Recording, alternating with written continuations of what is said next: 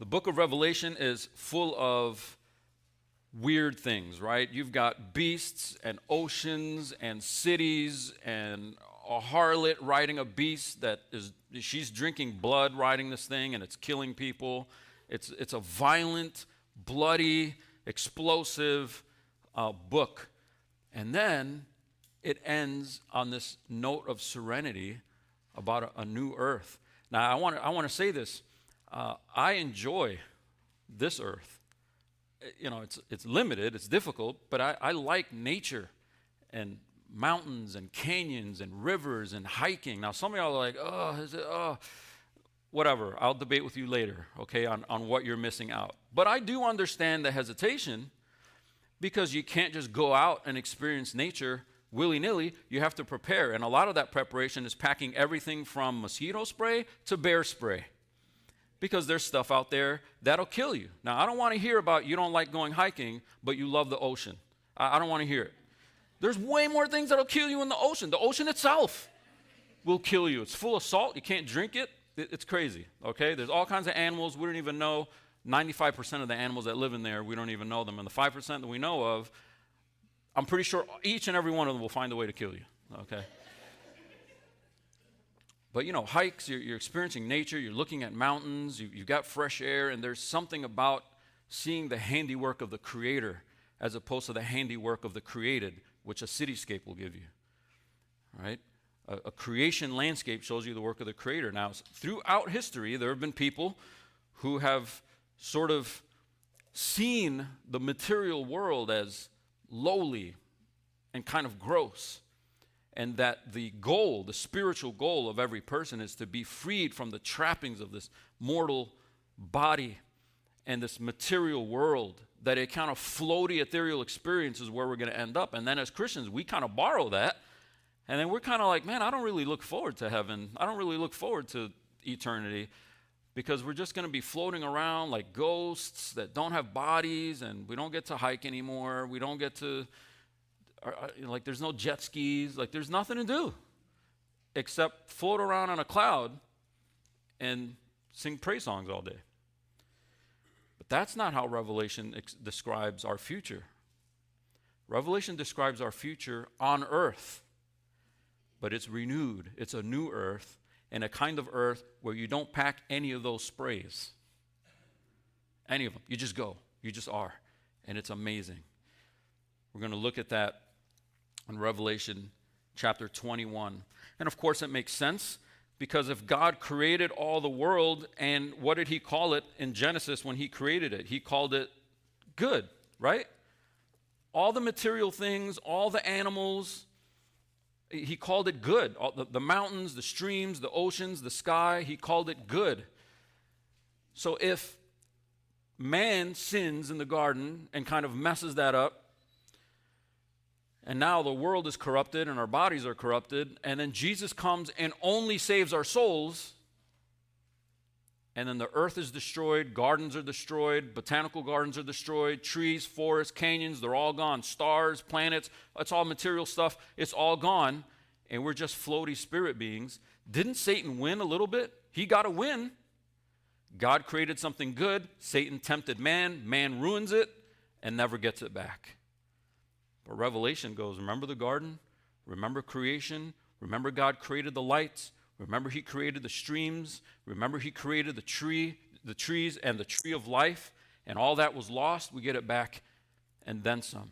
It's not a return to the garden. Think of it more of like a garden 2.0, okay?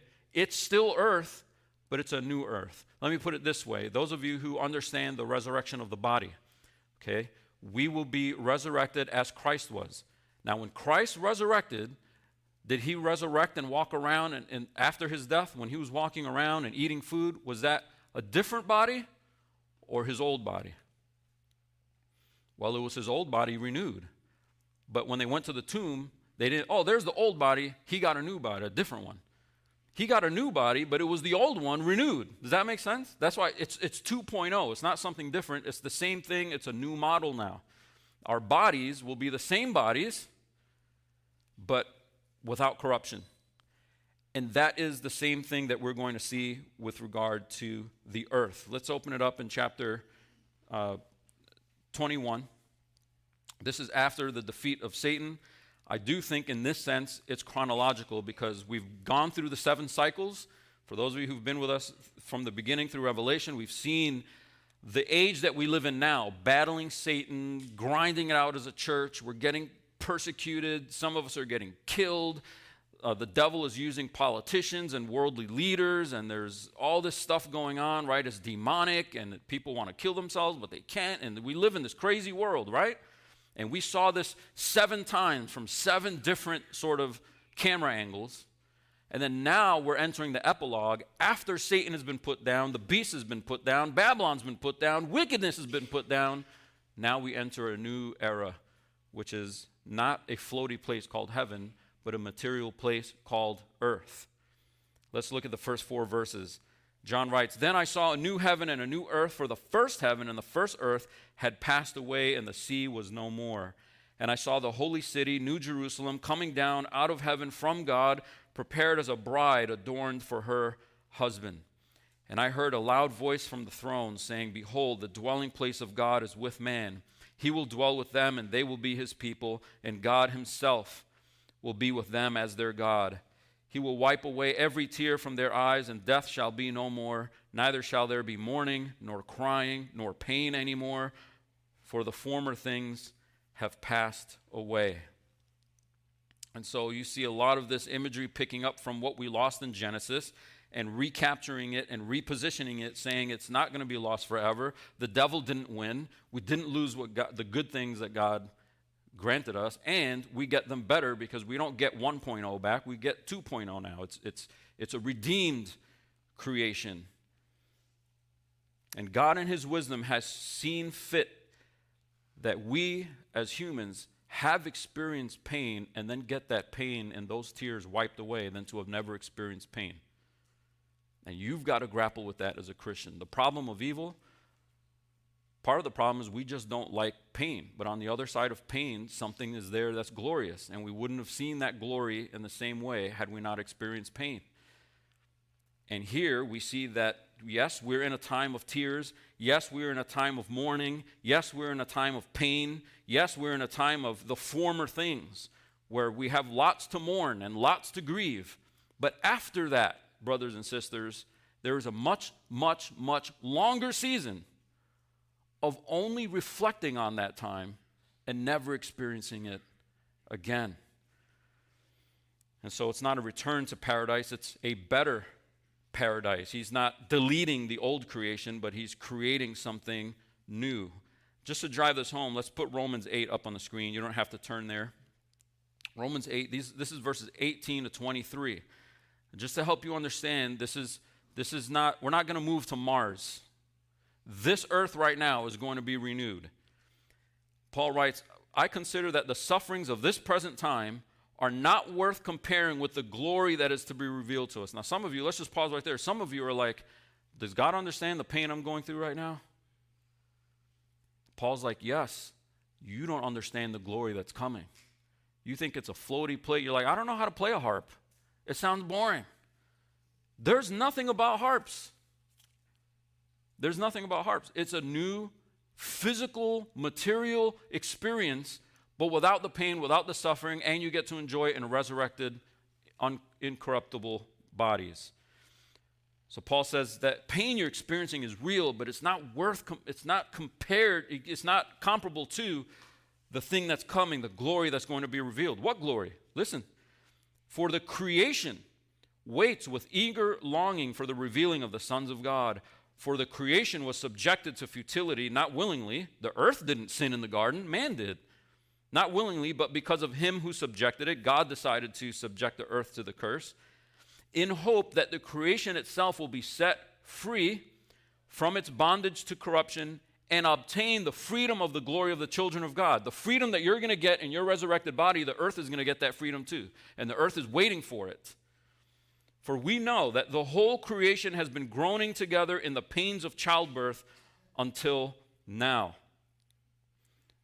And not only the creation, but we ourselves who have the first fruits of the Spirit groan inwardly as we wait eagerly for adoption as sons, the redemption of our bodies. I don't want to get graphic, but Paul's comparing this waiting to labor. And if you've ever seen a woman experience the pain of labor and then have a second child willingly, you're like, is there amnesia? The glory of the birth outweighs the pain of the labor. Paul's not erasing the pain, but he's saying we're looking forward to something greater than the pain that we're experiencing. It's that much more glorious on the other side, that it's worth whatever pain we're suffering here. And he's not writing to people who are just kind of living in the mountains having Bible studies. They're in Rome, and they're dealing with real threats, real persecution, real pain. They don't have the dentists we have. They don't have the technology we have. There's all kinds of levels of pain as to why the Roman believers have it pretty bad. And he's talking about the weight of glory on the other side. But the point I'm saying is he's saying the earth is waiting for that too. The earth is also in labor going, waiting for that moment that something new comes. And that is not just our resurrection bodies, but our resurrected earth. Our resurrected earth. You should never, as a Christian, tell anybody, I'm not looking forward to eternity. It's just, I want to, well, what do you want to do? What do you want to do here? I want to play golf. Great. Imagine the greatest green you've ever played on, okay?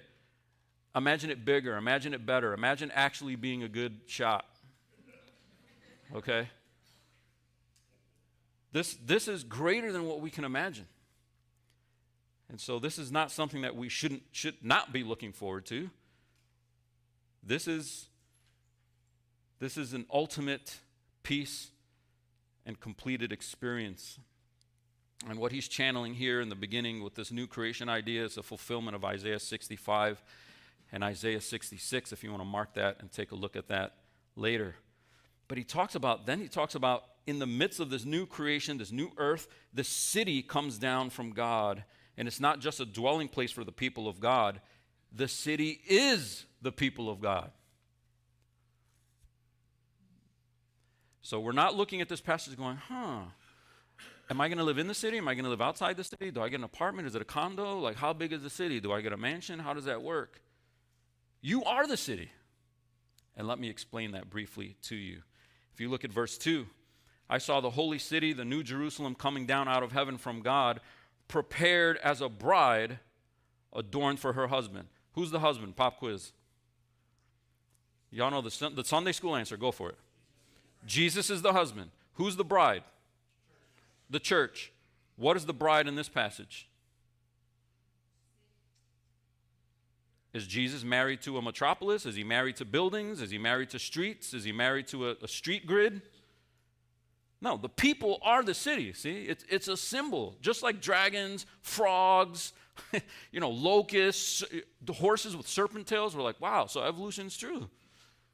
It's symbolic of what's happening, okay? And what this is saying is there's going to be a final people of God as opposed to the harlot, as opposed to that beast-riding prostitute that was corrupting the earth and fooling people into worshiping anything else other than God himself. And Jesus is like, nope, I reject the harlot, and I'm preparing for myself a bride. And that is a people, not a city.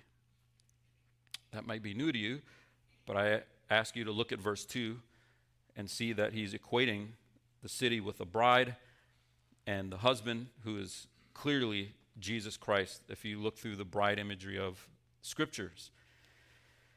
So this is about a people of God belonging to Christ and belonging to God in covenant relationship with him. And when you are in Christ, you are wed to him as a betrothal. You remember some weeks ago we talked about the betrothal period. It's stronger than an engagement, but you are committed to this groom who's going to return and marry us. Okay, that's the imagery. And when you are in Christ, you're wed to him as a betrothal. But the wedding is what we're looking forward to. Him coming back in that grand wedding in the end is what we're looking forward to. And what's the feast at that wedding?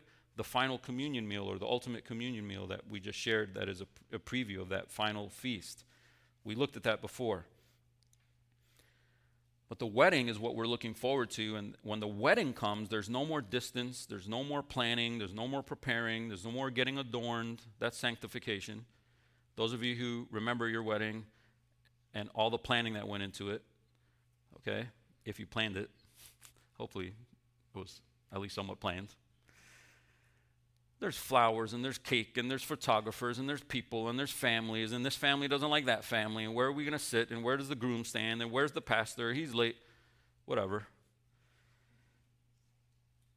All of the planning, all of the preparation, that's the mode we're in right now. It's work, it's tough, it's labor, but we're getting ready for that wedding. And then when the wedding hits, all the planning is behind us, and we enjoy Christ fully. This is about belonging to God wholly and fully. Verse 3, I heard a loud voice from the throne saying, behold, the dwelling place of God is with man. Not a physical city, it's people. And that God dwells with the people. He doesn't have to be contained in a temple anymore. He doesn't have to be contained behind a curtain anymore. He will dwell with his people, and God himself will be with them as their God. He will wipe away every tear from their eyes. Death shall be no more. Neither shall there be mourning, nor crying, nor pain anymore, for the former things have passed away. The effect of that wholeness and that finality is that there's no more effect of the fall in the garden, that there's no more effect of sin, that there's no more effect of corruption. Every tear that is a real tear, genuine pain, is wiped away.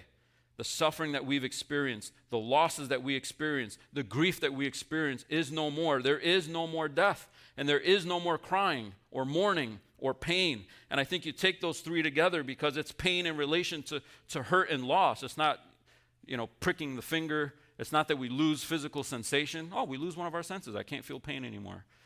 No, it's the pain that's in relation with the mourning and the crying and the loss and the persecutions and being torn away from your family. But you'll never attend a funeral again. You'll never take out a life insurance policy. You'll never write a will. You'll never think about leaving an inheritance. You'll never visit a hospital. Certainly not a hospice. And more fitting to the context, there is no more persecution, there's no more arrests, there's no more executions, there's no more oppression.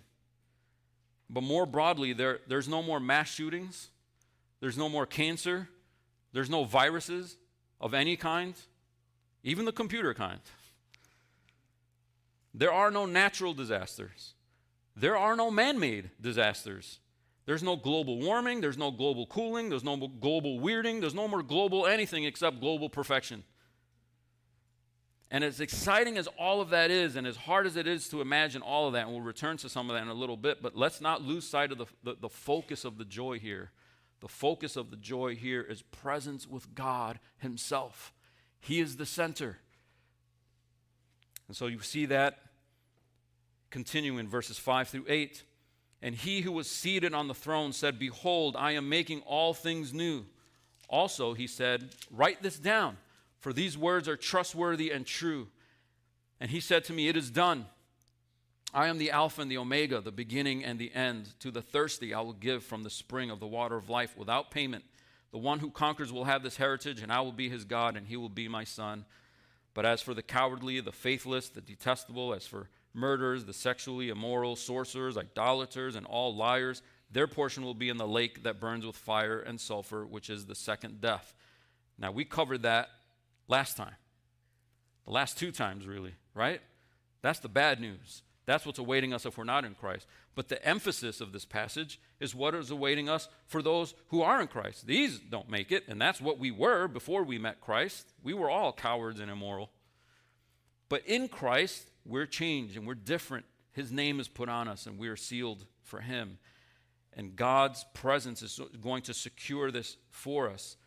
In verses 5 to 7, he's saying, it is sure to be done. It is as good as done. You don't see it yet. It might be hard for you to believe that it's coming. We only know this corrupted earth. But Jesus is saying, as sure as I died on the cross, as sure as I resurrected, it's sure to happen that this new creation will be here and the former things will pass away, even though it's only for those who are in Christ. I just want to pause again and say, I want you to listen carefully. Don't be a part of the I should have listened crowd. Cling to Christ by faith, believing on him for forgiveness, and trusting in him for salvation now, and this future is yours. It's not just salvation from personal sin, as amazing as that is. All of our personal sin, all of the suffering that we bring on ourselves, all of our own shame and wickedness, that is removed from us as far as the east is from the west, and we'll fully realize that then. But it's also a bigger picture than that. It's all sin, it's all evil, it's all dangers even. This dwelling that is represented by the New Jerusalem is picturing a dwelling that is perfectly secure and untainted by any dangers whatsoever. Let's read 9 all the way through 27, okay? 9 all the way through 27. And it's describing lots of things here, but I want you to see the emphasis of a well-secured city that has no threats of any danger at all. Then came one of the 7 angels who had the 7 bowls full of the 7 last plagues and spoke to me, saying, "Come, I will show you the bride, the wife of the Lamb." There it is again. Verse 10, "And he carried me away in the Spirit to a great high mountain and showed me the holy city, Jerusalem, coming down out of heaven from God." We're returning to that city. "Having the glory of God, its radiance like a most rare jewel, like a jasper, clear as crystal.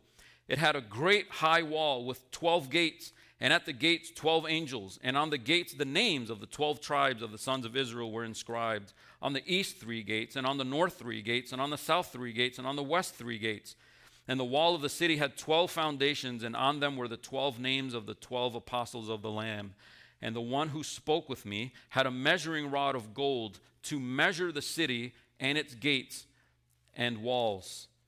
The city lies 4 square, its length the same as its width, and he measured the city with his rod, 12,000 stadia." We'll get back to that. "Its length and width and height are equal." Can you just note that real quick? The length, the width, and the height are the same distance, the same measure. Verse 17, now this is a large angel, and there's a very large golden rod that he's holding. Verse 17, "He also measured its wall, 144 cubits by human measurement, which is also an angel's measurement.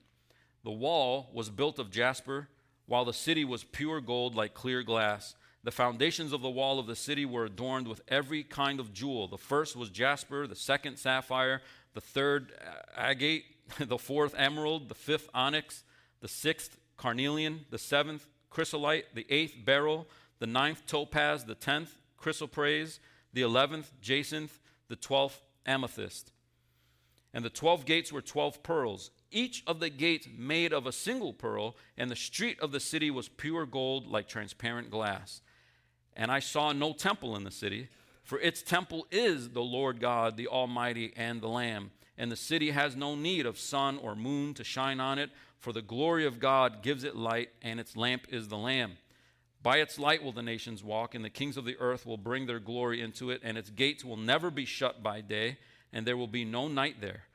They will bring into it the glory and the honor of the nations, but nothing unclean will ever enter it, nor anyone who does what is detestable or false, but only those who are written in the Lamb's book of life."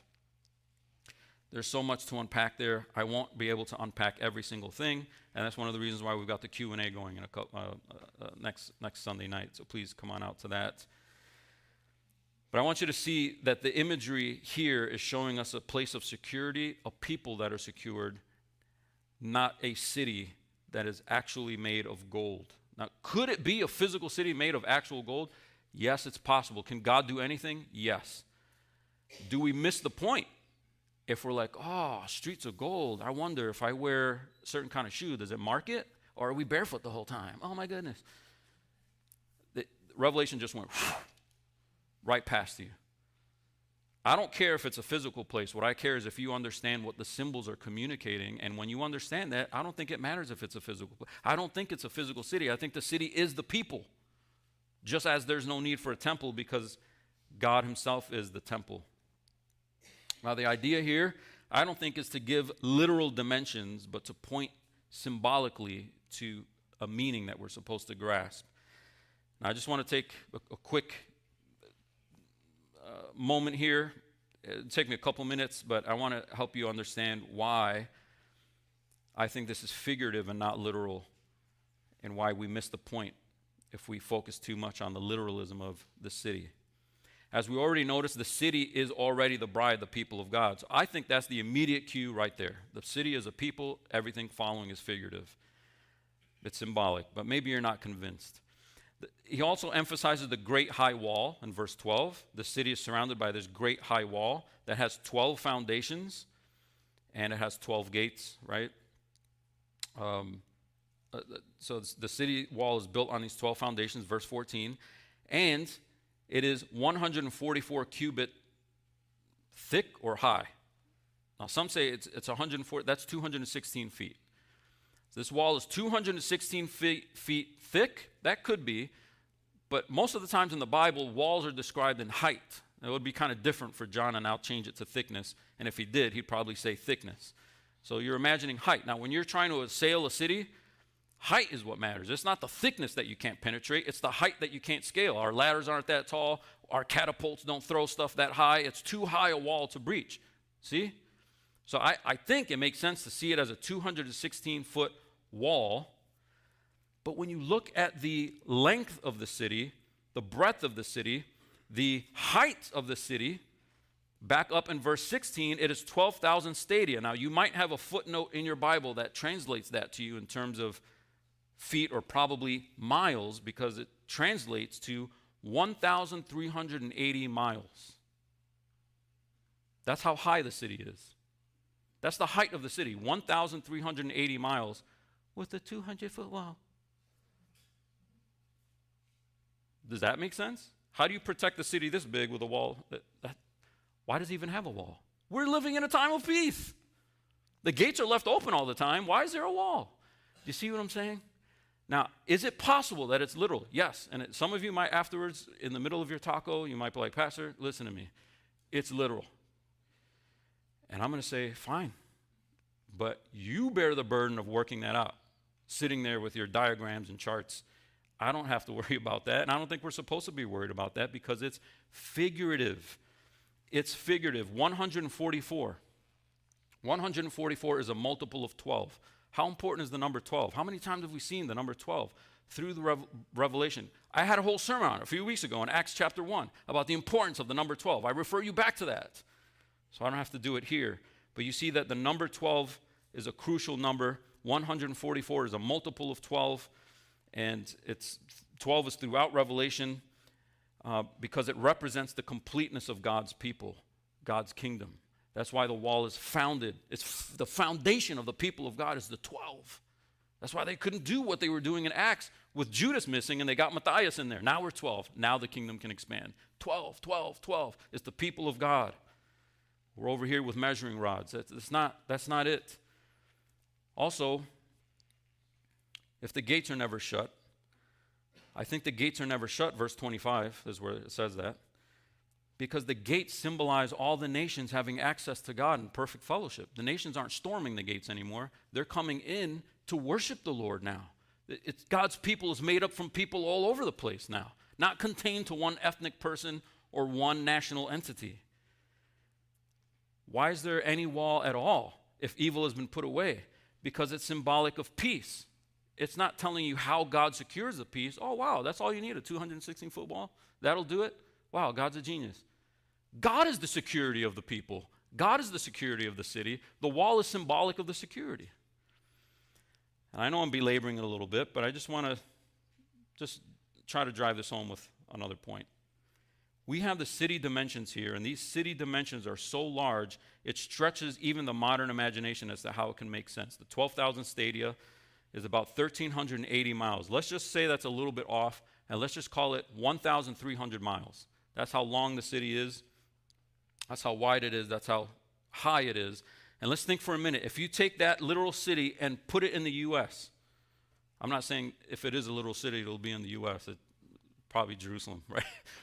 But if you, just for scale, if you put it in the United States and one edge of the city is in Chicago, then the city goes all the way to Salt Lake.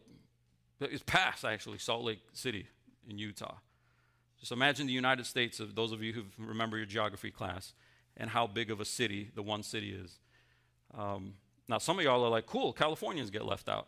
And I understand that maybe it's real, man. They don't make it. I don't know. But it's such a large city, it's hard to understand it as a city. And then the real kicker is how high it would be.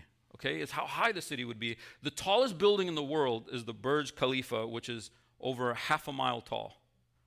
The city goes way past that, right? How tall is Mount Everest? About 5.5 miles. 5.5 miles. 1,300 miles. Commercial jet airplanes cruise at about 7 miles above sea level. I guess they're not flying over this city. Right? Let's go way up. How high do meteor showers occur? That's at about 50 to 70 miles. Meteor showers, 50 to 70 miles. Some of us are going to be in our golden apartment looking down. Look, a meteor shower way down there. I can hardly see it. It's farther to us in our apartment than it is to people that are on the surface level of the earth, by far. Let's go up. How high is the International Space Station above the earth? A measly 250 miles. International Space Station has to find its way around this city, by far. And that's still in the what scientists call the thermosphere, right? Our satellites orbit in the space above that, called the exosphere, which is between 450 miles above the earth to around 6,000 miles above the earth. And scientists debate whether we call that atmosphere or space. And the satellites are orbiting in that realm, and the city tops off somewhere in there. That's really, really, really tall, guys. All right? Now, I think the point here is not literal dimensions. I think the importance is 12, God's complete people, together with the symbolic weight of 10. We've seen 10 often through Revelation, and 10 means completion or totality, right? Prior sermons dealt with that already. Well, 12 times 10, 3 times. Another important. We actually have 3 gates on each side. And so those important numbers are combined. The 12 is an important number, 10 is an important number, 3 is an important number, and they're combined. 12 times 10 times 10 times 10 gives you the height. We're not supposed to be here trying to figure out, okay, I think we can reroute the satellites. I think we can do it. We're supposed to go, man, God's people is complete. He's brought everyone in that he's going to bring in. They're going to come from all over the globe, all over the world, and there's perfect peace. No enemies, no one attacking the wall. It is perfectly secured by God. We're not going to be there going, wow, I live on the bottom floor, and this guy gets to live up in space. What happened there? That's not what's happening. As Robert Gundry puts in his explanation of this city, he writes this, listen, John is not describing an eternally secure place. He is describing an eternally secure peoples. And that's what we look forward to, is the security, the peace. Then the descriptions of the surreal gems, I'm not going to walk through those, but these gems and these materials, they go beyond what we're able to envision. They evoke majesty and glory of God, the beauty and the splendor of dwelling with God. In verse 18, he says gold, but then he says it's transparent. Gold, transparent? I've seen polished gold, shiny gold, clear gold. Like what manner of gold is this?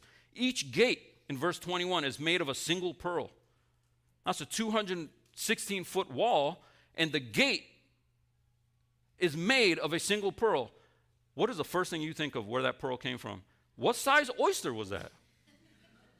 Where are these oysters coming from? John is rolling his eyes at us, I think, when we're like, oh, and then they carve it? What do they do with all the carvings out of that pearl? That's kind of wasteful. Where's all the pearl leftovers? I think it's silly. Can God do it? Yes, God can do it. He can create oyster. He doesn't even need an oyster to create a pearl. God can do whatever he wants, but I think we're missing what this city image is communicating. He's communicating treasure and the sheer lack of poverty, and we don't miss anything. We have no want, nothing to long for or desire. We have the richness of the treasures of Christ. And the 12 stones that are described in this verse, they channel a few Old Testament passages, but one of those is the high priest who had the vest, the ephod, with those 12 stones in it. And he went to God on behalf of the people to do what? To do what? Secure peace between God and the people. And he's like, the city's made of the whole thing. The whole city is a priest unto God. We have peace and access to God. There's no curtain, there's no temple, and the gems are everywhere, man. Right? We have perfect access with the Lord, as opposed to the Old Testament where they're yelling at Moses, don't have him talk to us, have him talk to you. And then even Moses didn't get to see his face. So this 12ness is emphasized in the gates of pearl, it's in the foundations, in the stones. The people of God are founded on God's election, his providence, kept secure and built to completion. This is what you look forward to, not something that's insecure, not something you hope you get, like putting money into Social Security and then wondering in the back of your head what's going to happen to your retirement plan that has all these question marks in it. There are no question marks. It is secure, it is complete, it's founded on the 12. The open gates are open to all the world because the church began with the Jews but brought in people from all over the earth, and that includes us. These gates are perpetually open.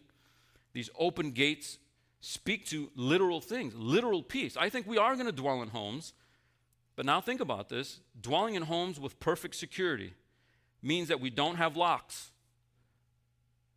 It means that we don't leave, you can leave your doors open. Your front door to your house, you can leave it open. Your windows are left open. If we need vehicles, they don't need alarms. You don't own a safe. There are no banks. What's the purpose of a bank? What's the purpose of a vault? No one steals anything. You can take all your stuff and leave it on your front porch for all you care. It's a place of perfect security. And so we're trying to stretch our imaginations to imagine a world that's not a floaty place that you don't want to go to or you don't want to be there. It's an earthly, material place where there are no police, where there are no fire stations, where there are no ambulances, where there are no medics. Some of you are like, what's going to be my job? What's going to be my job? All you are going to be perfect preachers. I don't know what God's going to do. But it's hard to imagine this place of perfection, of total satisfaction. This is harder to imagine than transparent gold or a city that protrudes into space. There's no need for panic ever. Did you lose something? There's more of it. Or you have forever to find it. It'll turn up. Did you lose someone?